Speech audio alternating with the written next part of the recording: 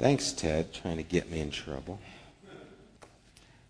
If you have your Bibles, open it to Ecclesiastes chapter 5. Continuing in Ecclesiastes. If you need a Bible, raise your hand. Val's got one. He's running low, but keep your hand up. Almost enough. A couple more. And if you see me changing glasses, it's because I stepped on my glasses, and these are my old pair, and my eyes have gotten worse, so I can't read with the old pair. But these are readers, and I can't, if I do this, I'll get nauseous. My eyes look like giant balls right now, because that's how they feel, okay. Anyway. I thought you guys would like to know my dilemma. As we've looked, the last week we talked about how Solomon spoke to us about not playing games with God. That if we're going to make a vow to God, we need to keep that vow. And it would be better not to make a vow to God than to make one and not keep it. A lot of time we can go through religious activity that is not connected to our hearts and our lives and is not connected to God. And we talked about playing games with God. And once again, we see that Solomon knows all about how things should be done, but still failed to do them. And it's not an uncommon thing, actually, for people to know about the truth, but to not involve themselves in the truth. It's easy for someone to put a tattoo on their arm that, says forgiven or says grace or says whatever. And I've got it across my heart, whatever it is, but it's still not a part of their life. It's on their skin, but it's not in their hearts. And we really need to see that there is more to just this faith than talking or playing the games. And Solomon is going to go on and talk to us now a little bit more just about some of the issues that he's struggled with to try and deal with some of these things. And as we've been talking about this meaninglessness, this kind of laborious task of just dealing with Solomon's dark side, so to speak, we're going to be taking a turn. After chapter 6, we go to a more philosophical discussion, which is going to be a little bit easier, palatable for us, I hope. It won't be so depressing because we're going to talk about some depressing things again. Oh boy. Starting in verse 8 of chapter 5, Solomon starts off and he says, "If you see the poor oppressed in a district and justice and rights denied, do not be surprised at such things. For one official is eyed by a higher one, and over them both are others higher still. The increase from the land is taken by all. The king himself profits from the fields." And so Solomon starts off by saying, you know what? Don't be surprised when someone is making money from you. Basically, he's saying the garbage just goes downhill. And so if you're a worker, you have a manager who's over you.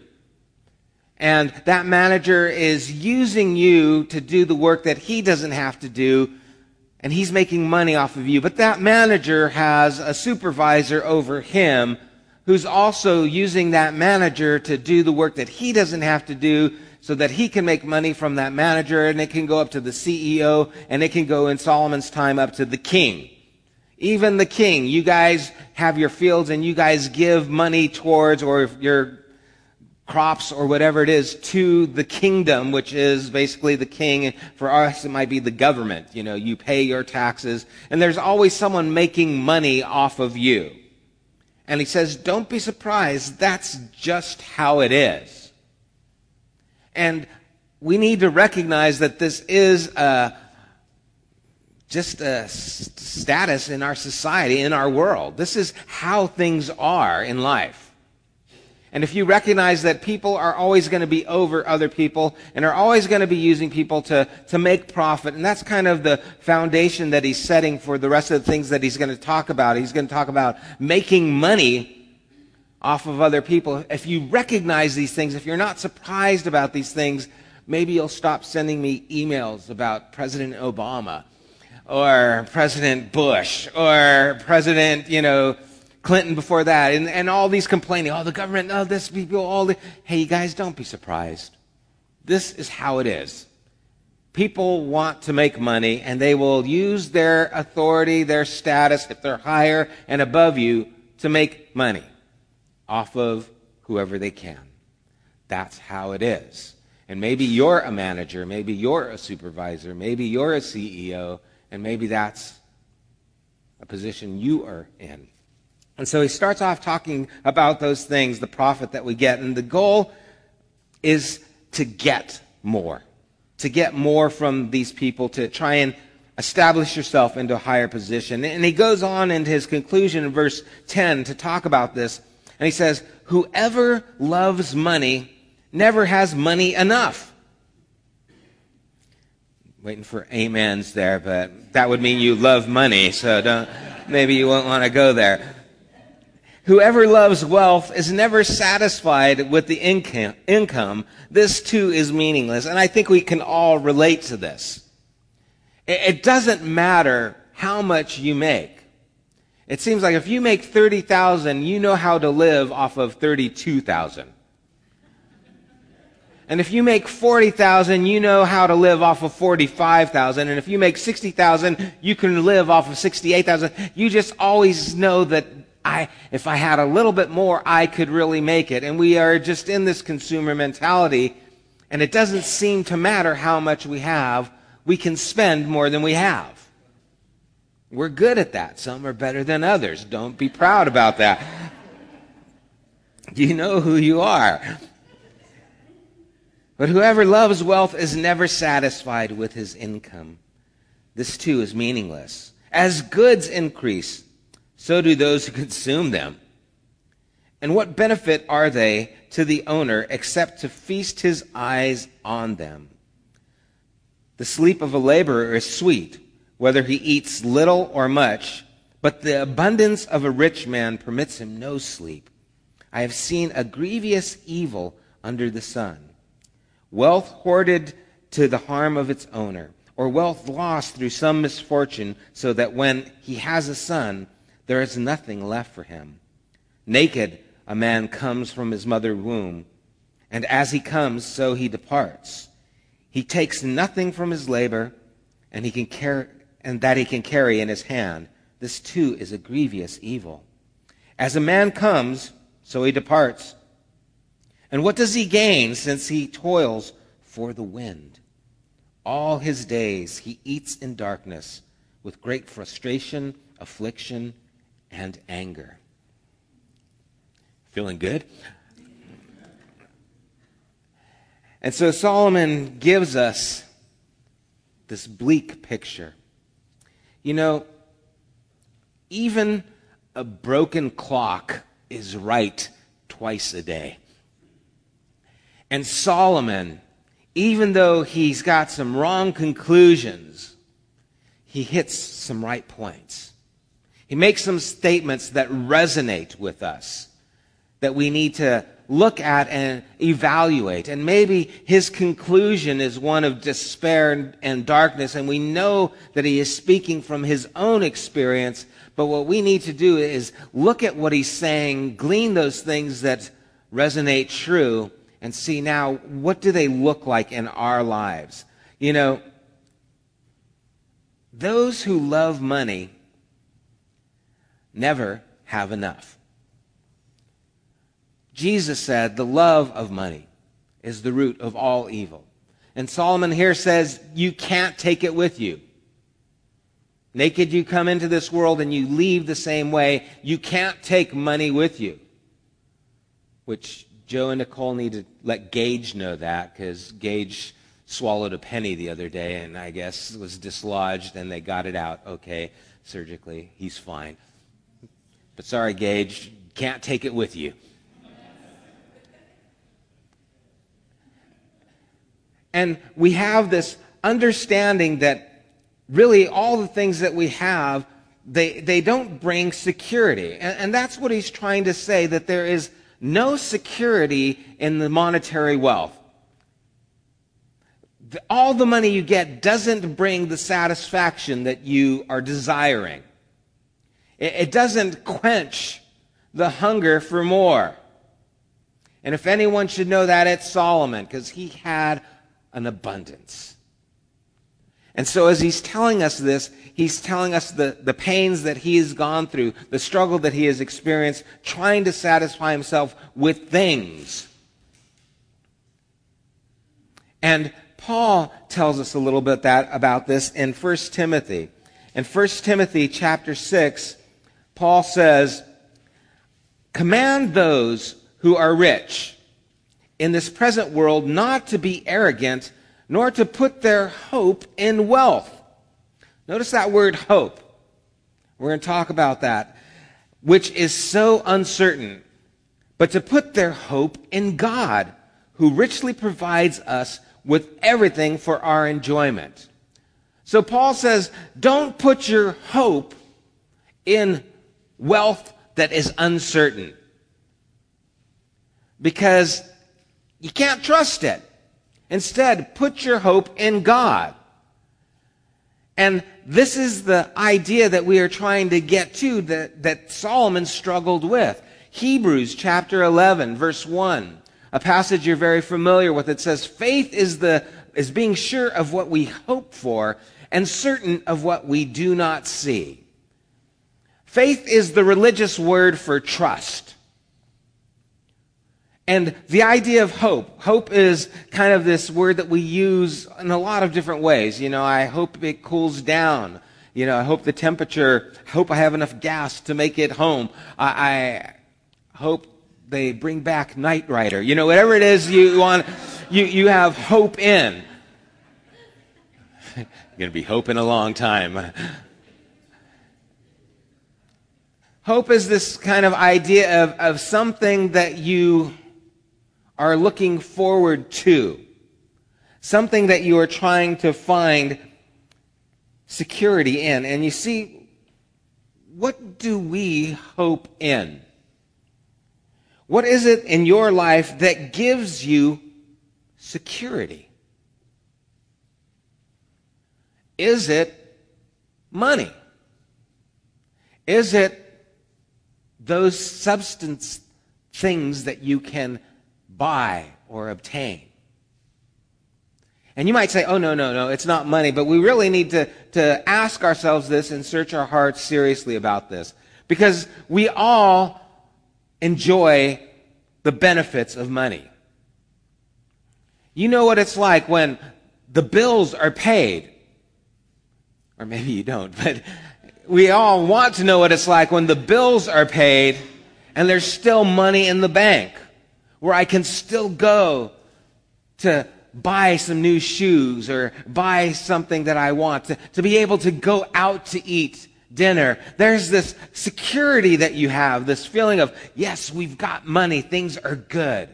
You get a promotion, you get a raise, you get a new job, and you have this, things are going to be better now because I got this. And what you're doing is saying, I have security now that things are changing or moving in the good, or that there's money in the bank. Things are well. And you might also know what it's like to not have the money in the bank. To know that you're going to have a high electric bill because it's been summertime, and so you're going to be pushing a $200 electric bill, but you only have $70 in the bank. And you're thinking, oh, this isn't good. And now there's insecurity because I'm lacking. I don't have that security. And see, hope is what we put security in, and we need to ask ourselves, what gives us security? Is it the things that we possess? Is it the money? Is it maybe the job? Is it the relationship I'm in? I'm with this guy now. Oh, this is good. My life is going to be good. Now I have this feeling of satisfaction and security because of this relationship that I'm in. And Paul uses, or the writer of Hebrews actually uses Abraham as this example.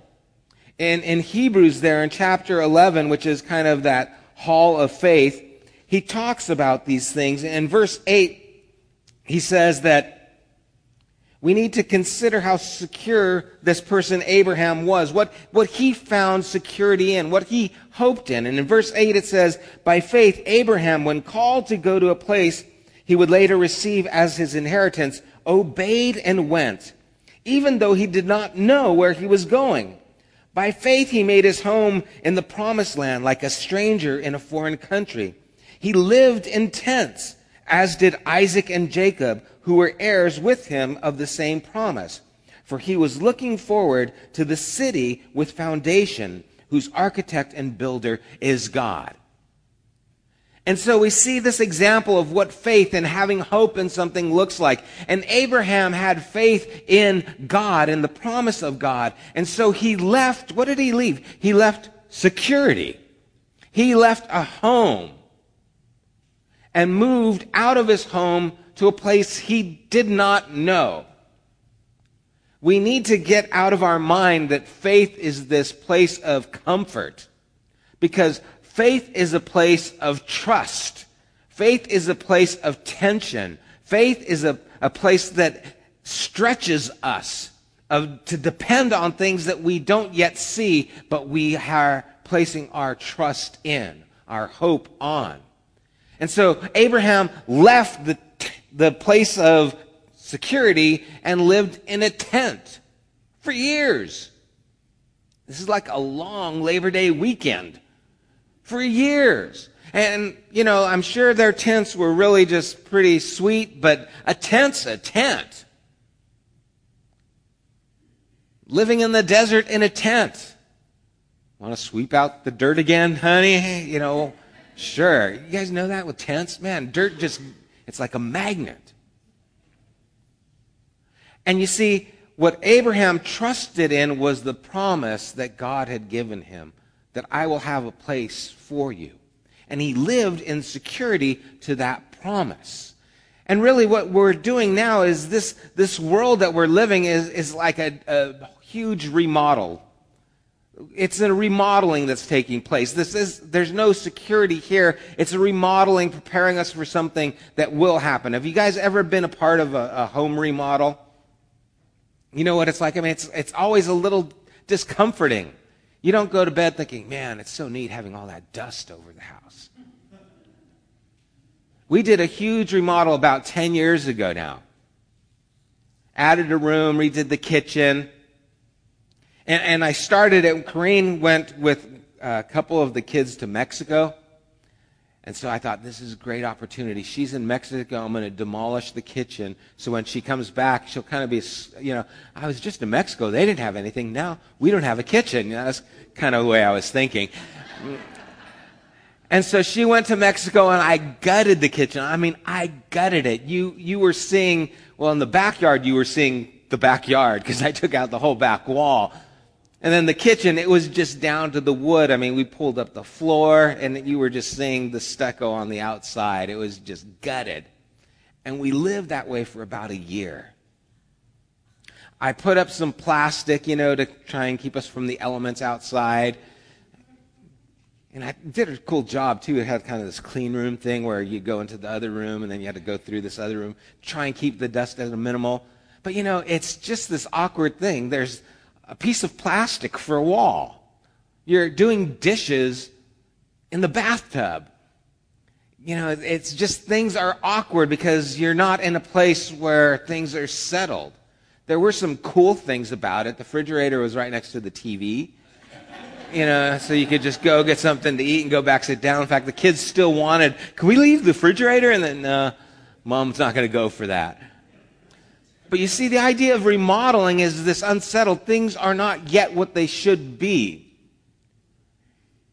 And Abraham saw that there was not security to be had except in the promise of God. And so he put his hope in that and not in the monetary things, not in the wealth, not in the things that he could have. And too many times our faith and belief in God has nothing to do with our security in life.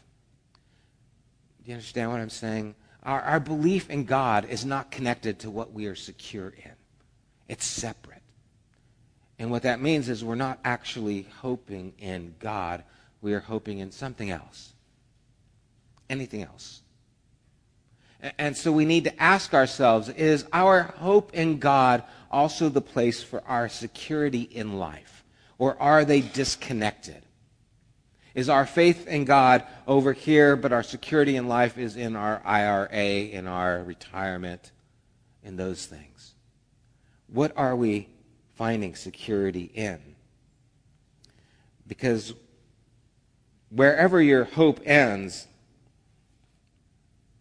that's where you really are trusting and what you're really trusting in. And so we are living in the middle of this giant remodel. We can't really relax. There's going to be dust in our lives that we can expect the turmoil of our lives to happen. But the hope and the security is actually in the promises that God gives. That's where there's stability. Is that the case with us? Because Solomon had an issue because it wasn't the case with him. Here is a man who had so much, he put his hope in all these things that he had, but he was not secure. He was not satisfied. He goes on continuing in Ecclesiastes chapter 5, verse 18. It seems like Solomon's going to turn the corner here.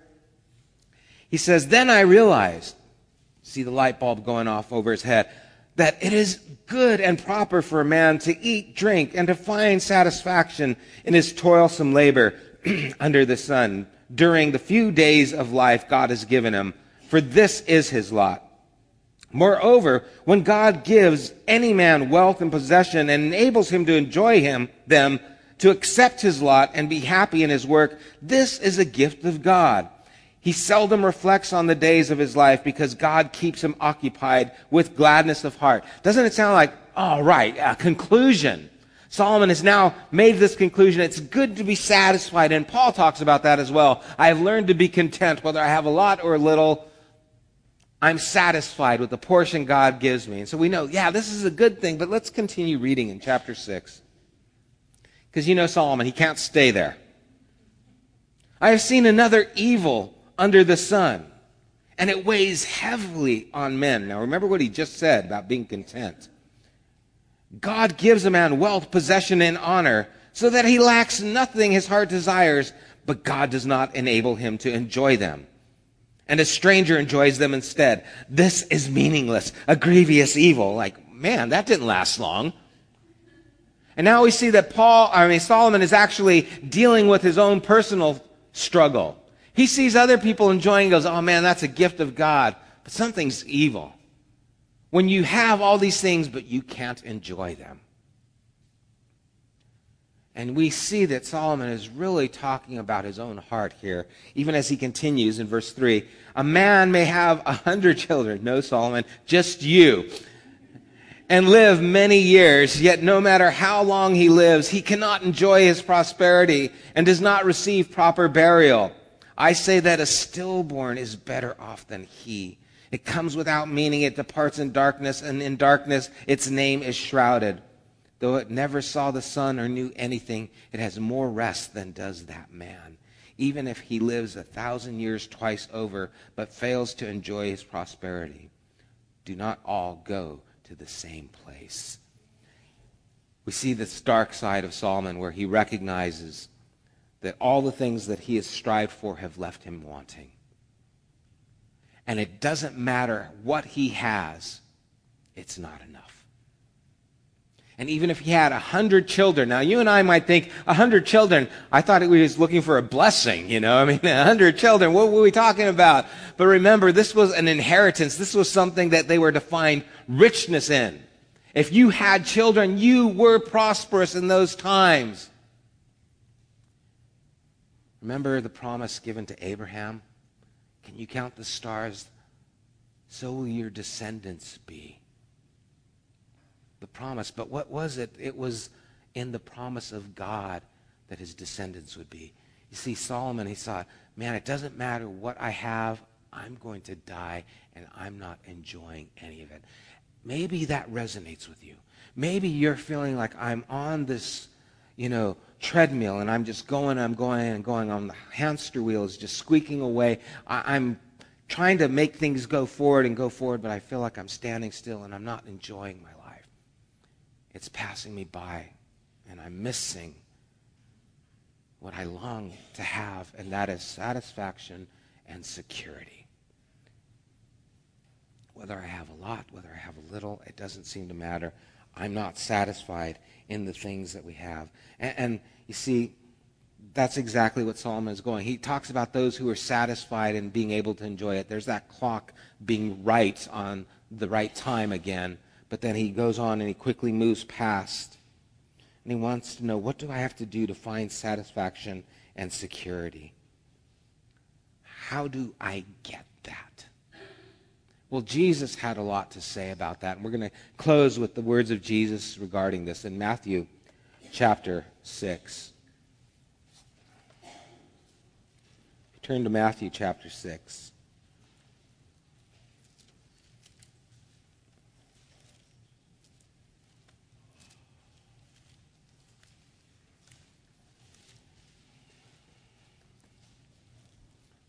Change glasses here. I'm getting new ones next week. Starting in verse 19. Jesus says, "Do not store up for yourselves treasures on earth where moth and rust destroy, and where thieves break in and steal. But store up for yourselves treasures in heaven, where moth and rust do not destroy, and where thieves do not break in and steal. For where your treasure is, there your heart will be also." See, this was the key that Solomon was missing. His treasure was in the things. His treasure was in the wealth that he had. His treasure was in how many kids he had. His treasure was in how successful he was. His treasure was in these things. And that's where his heart was. And sure enough, the corruption came. The moths destroyed. The rust. The thieves would come in and steal. He would have to leave it for someone else. He saw that I worked for all these things. Actually, a lot of it was given to him. But I don't get to keep any of it. And Jesus gives us a different perspective, and he says, don't put your treasure there. Put your treasure in the things of heaven, the things that God has, and we're going to talk about what that is a little bit more. In verse 22, he says, the eye is the lamp of the body. If your eyes are good, your whole body will be full of light. But if your eyes are bad, your whole body will be full of darkness. If the light within you is darkness, how great is that darkness? And what Jesus is saying, if you do not see things clearly, if you cannot see that it is futile to put treasure in things that will not last, then your eyes are going to be darkened. You are going to be living for the wrong things. You are going to be a frustrated person, and that darkness is going to be great. If that is what your goal is, as was Solomon's, you're going to find it was a disastrous goal. And so how you perceive things and what you're living for is very important here. He goes on and he says in verse 24, no one can serve two masters. Either he will hate the one and love the other, or he will be devoted to the one and despise the other. You cannot serve both God and money. And so he draws the line clear. If you are living to get all you can get, you will not get enough, and you will not be able to serve God, because your heart and your treasure is in the things, is in the money. Now, is money bad? He's not saying that. But if that is your focus, if your eyes are set on that, if your security is to be found in money, you're going to find a false security. And you're going to be let down. You can't serve God and be serving to please your appetite that is never satisfied. The Proverbs tell us, Solomon wrote, hell and destruction are never full, neither are the eyes of man ever satisfied. Solomon should have listened to his own words. Doesn't matter how much you have. And those things can keep you from going to where God wants you to go. Remember the rich young ruler who came to Jesus? It said that Jesus loved him. And he said, Master, what do I have to do to inherit eternal life? And Jesus said, you know the law, you know the things. Love the Lord your God with all your heart, soul, mind, love your neighbor as yourself. And he goes, I've kept the law. I've done all these things ever since my youth. And Jesus said, there's one thing you lack. Sell all that you have and come, be my disciple. Follow me. And it says that the man was sorry because he had a lot of stuff. Think about that. Here is a man who's being invited into this relationship with Jesus himself, to be a disciple, to follow after Jesus, and he turns it down because of stuff. And we say, wow, man, that's sad. How many things is God calling us to, but we can't do because we're worried about our stuff? And maybe the same thing is happening with us. And Jesus put his finger on the one thing that this guy was holding on to, his treasure. And that was his fall. Jesus goes on and he tells us, verse 25, therefore I tell you, do not worry about your life, what you will eat or drink, or your body about what you will wear. Is not life more important than food, and the body more important than clothes? Now, these words at first strike us as like, what are you talking about? Don't worry about how we're going to eat. We got to worry about those things. He's saying life is more than those things. He's not saying that those things aren't important, as we're going to see, but he's saying if you're living just for those things, you're missing the big picture. It's more than food. The body is more important than clothes. Verse 26, look at the birds of the air. They do not sow or reap or store away in barns, and yet your heavenly Father feeds them. Are you not much more valuable than they? Who of you by worrying can add a single hour to his life? And why do you worry about clothes? See how the lilies of the field grow. They do not labor or spin. Yet I tell you that not even Solomon in all his splendor was dressed like one of these. Jesus was answering the emptiness of Solomon's heart. And Solomon is saying, this is meaningless. I've got all this, and it's for naught. I'm working for the wind. And Jesus says, Solomon, in everything that you attained, the glory of the temple, all the things you possessed, a single flower has more beauty than all the things you work so hard to manufacture. He goes on and he says,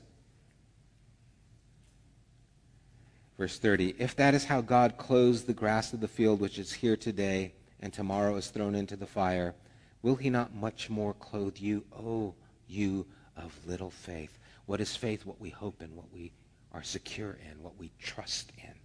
O you of little faith. He says, so do not worry, saying, what shall we eat? Or what shall we drink? Or what shall we wear? For the pagans run after these things. Those who don't believe in God, that's what they do. But you're supposed to be different. You believe. The pagans run after these things.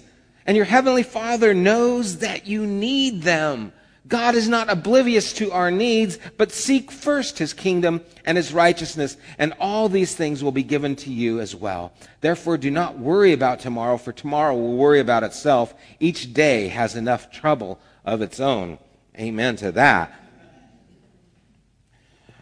So, in conclusion, what Jesus is bringing us into is this place where we need to recognize that there is more to life than this stuff. That the money and the things are there for a purpose, but our lives are not there for them.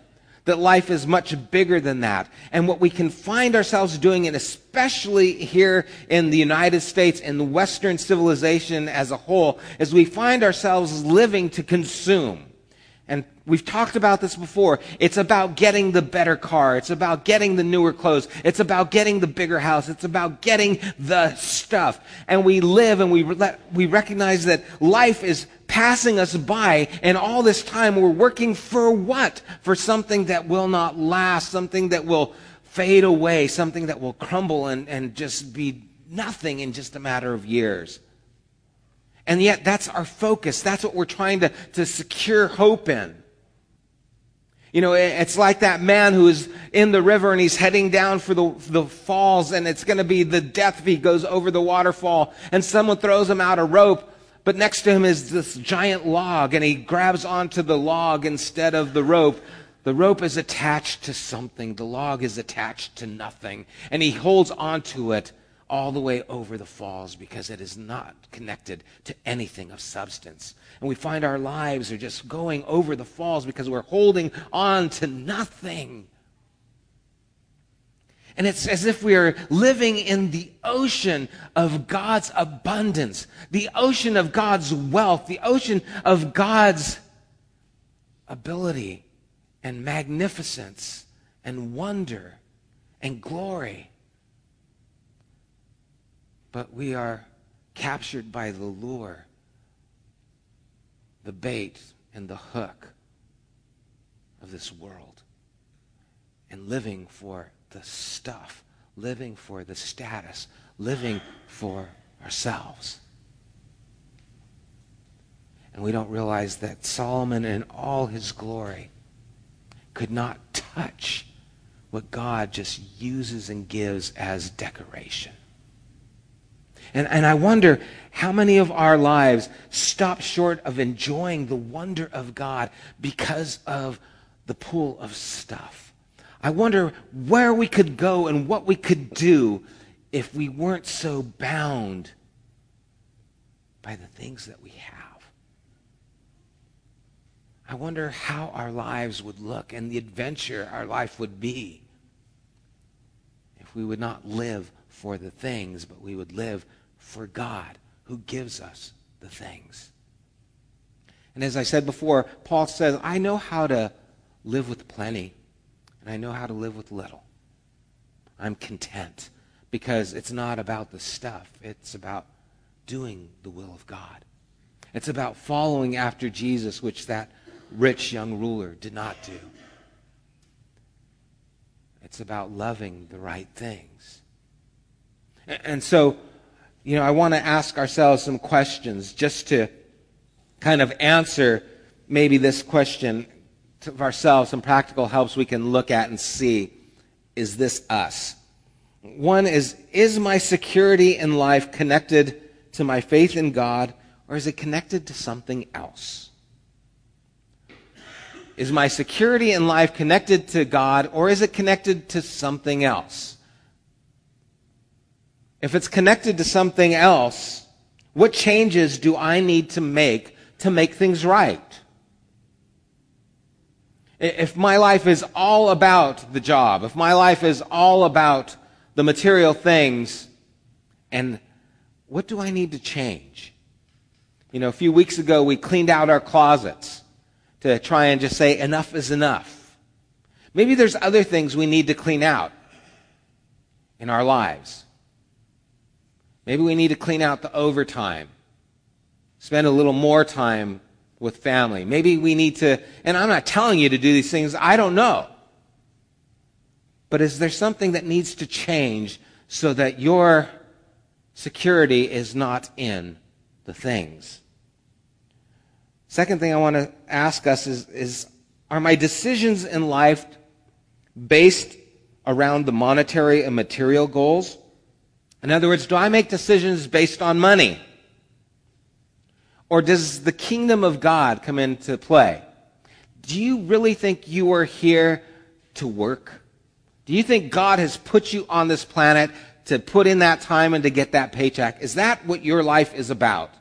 Is that all it is? Well, I'm going to go to school so I can get the job, so I can work, so I can get the money, so I can buy the house, so I can do the... Is that really what your life is about? Or is there something more? And the question isn't, should you not go to school? Should you not get the job? The question is, what is the more? What are the things you should be living for? What are you basing your decisions on? An example. I'm doing the dog training, as you guys know. Well, I'm trying to develop my business more. Why? So I can get more money? Yeah, part of it. I need money. But I also want to use this as a means of getting to know people in our community so I can involve myself in the lives of other people. I just don't know enough people that don't know Christ. I need to know more of them. And this is my means of getting to know people. And so this isn't just about money. This is about what I feel God is directing me to do, how God is moving me. And so my vocation is connected to a desire to be a part of something that God is doing. It's not just about moving into the money. It's about moving where God is and what God wants to do. And if it does well, I can maybe even provide jobs for other people. That would be wonderful.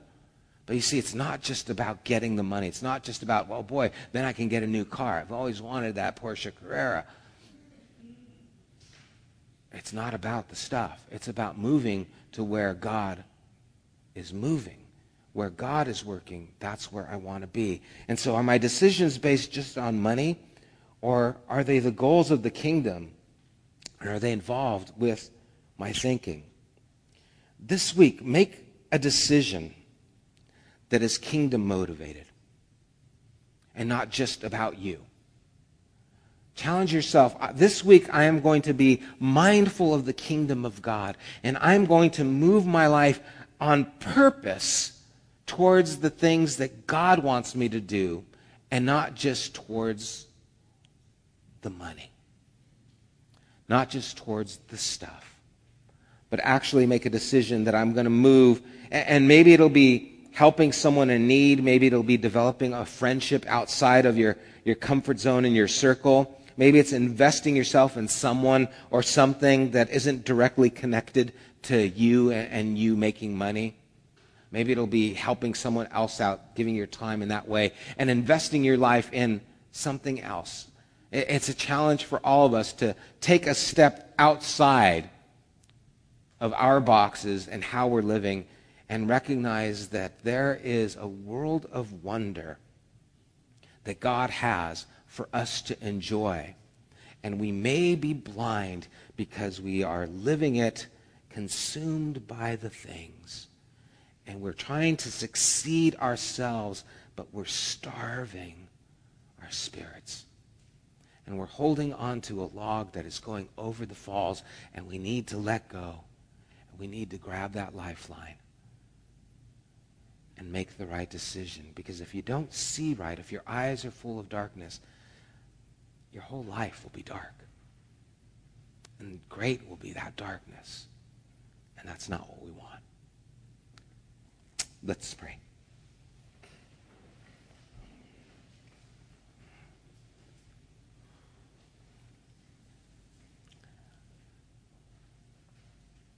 Father, I am so pulled by things. Lord, my weakness is electrical gadgets. I like the latest stuff. Whether it's a new laptop, new TV, new phone. I just like all the trinkets. Father, it's so easy for me to be dissatisfied in the things that I have because I want something new. I want something more. And I don't even realize that I'm taking the bait sometimes. I don't even realize that I'm living for stuff. And God, I think we are all pulled by our society and our culture so many ways towards the material things. And that becomes what we live for. It becomes what holds us. And now we can no longer go to Haiti or serve you in another way because we have to pay for the things that we keep consuming. And no longer can we open our lives up to change because we're locked into that mortgage or that car payment or whatever it is, God. Those things now have hold of us. And the desires we have to move forward and to involve our lives with the things that you might have us to do to step out and start ministering to the young ladies who are pregnant, or to reach those who are homeless, or to start a kitchen that feeds people, or whatever it might be, this world of wonder that you have out there. We just don't step into it because we're obligated already to money. And God, you know our needs. And you want us to be able to live. You said you would provide for us even as you do the birds, even as you clothe the flowers. You said you would take care of us. And so my desire for myself and for us here is that we would take your words, Jesus, and before the material, we would seek first your kingdom, your righteousness, and allow you to do the miraculous. Father, if we're not receiving, maybe it's because we're not trusting. Maybe it's because we don't have faith in you. Our security is not really in you, it's in something else. And we don't want to be like Solomon, who thinks he's working for the wind, who thinks it would be better if he was never alive. You came to give us life, and a life in abundance, a life that gets past the obstacles of this world, the life that takes us beyond the stuff, a life that has hope in the midst of tragedy. And Lord, even now we lift up Denise and the Coda family as they've lost their little boy. And Lord, even as she shared with me, you are strengthening her, you are working in her family, and she is able to see you in this dark place in her life. Lord, may she continue to look to you for her security, for her strength. And may we do the same. Father, may our eyes be on you, and may we seek first above anything else, before our desire to be content or to be satisfied with something else, may we seek first your kingdom, your righteousness, and trust you to add the rest. We do ask these things in Jesus' name. Amen.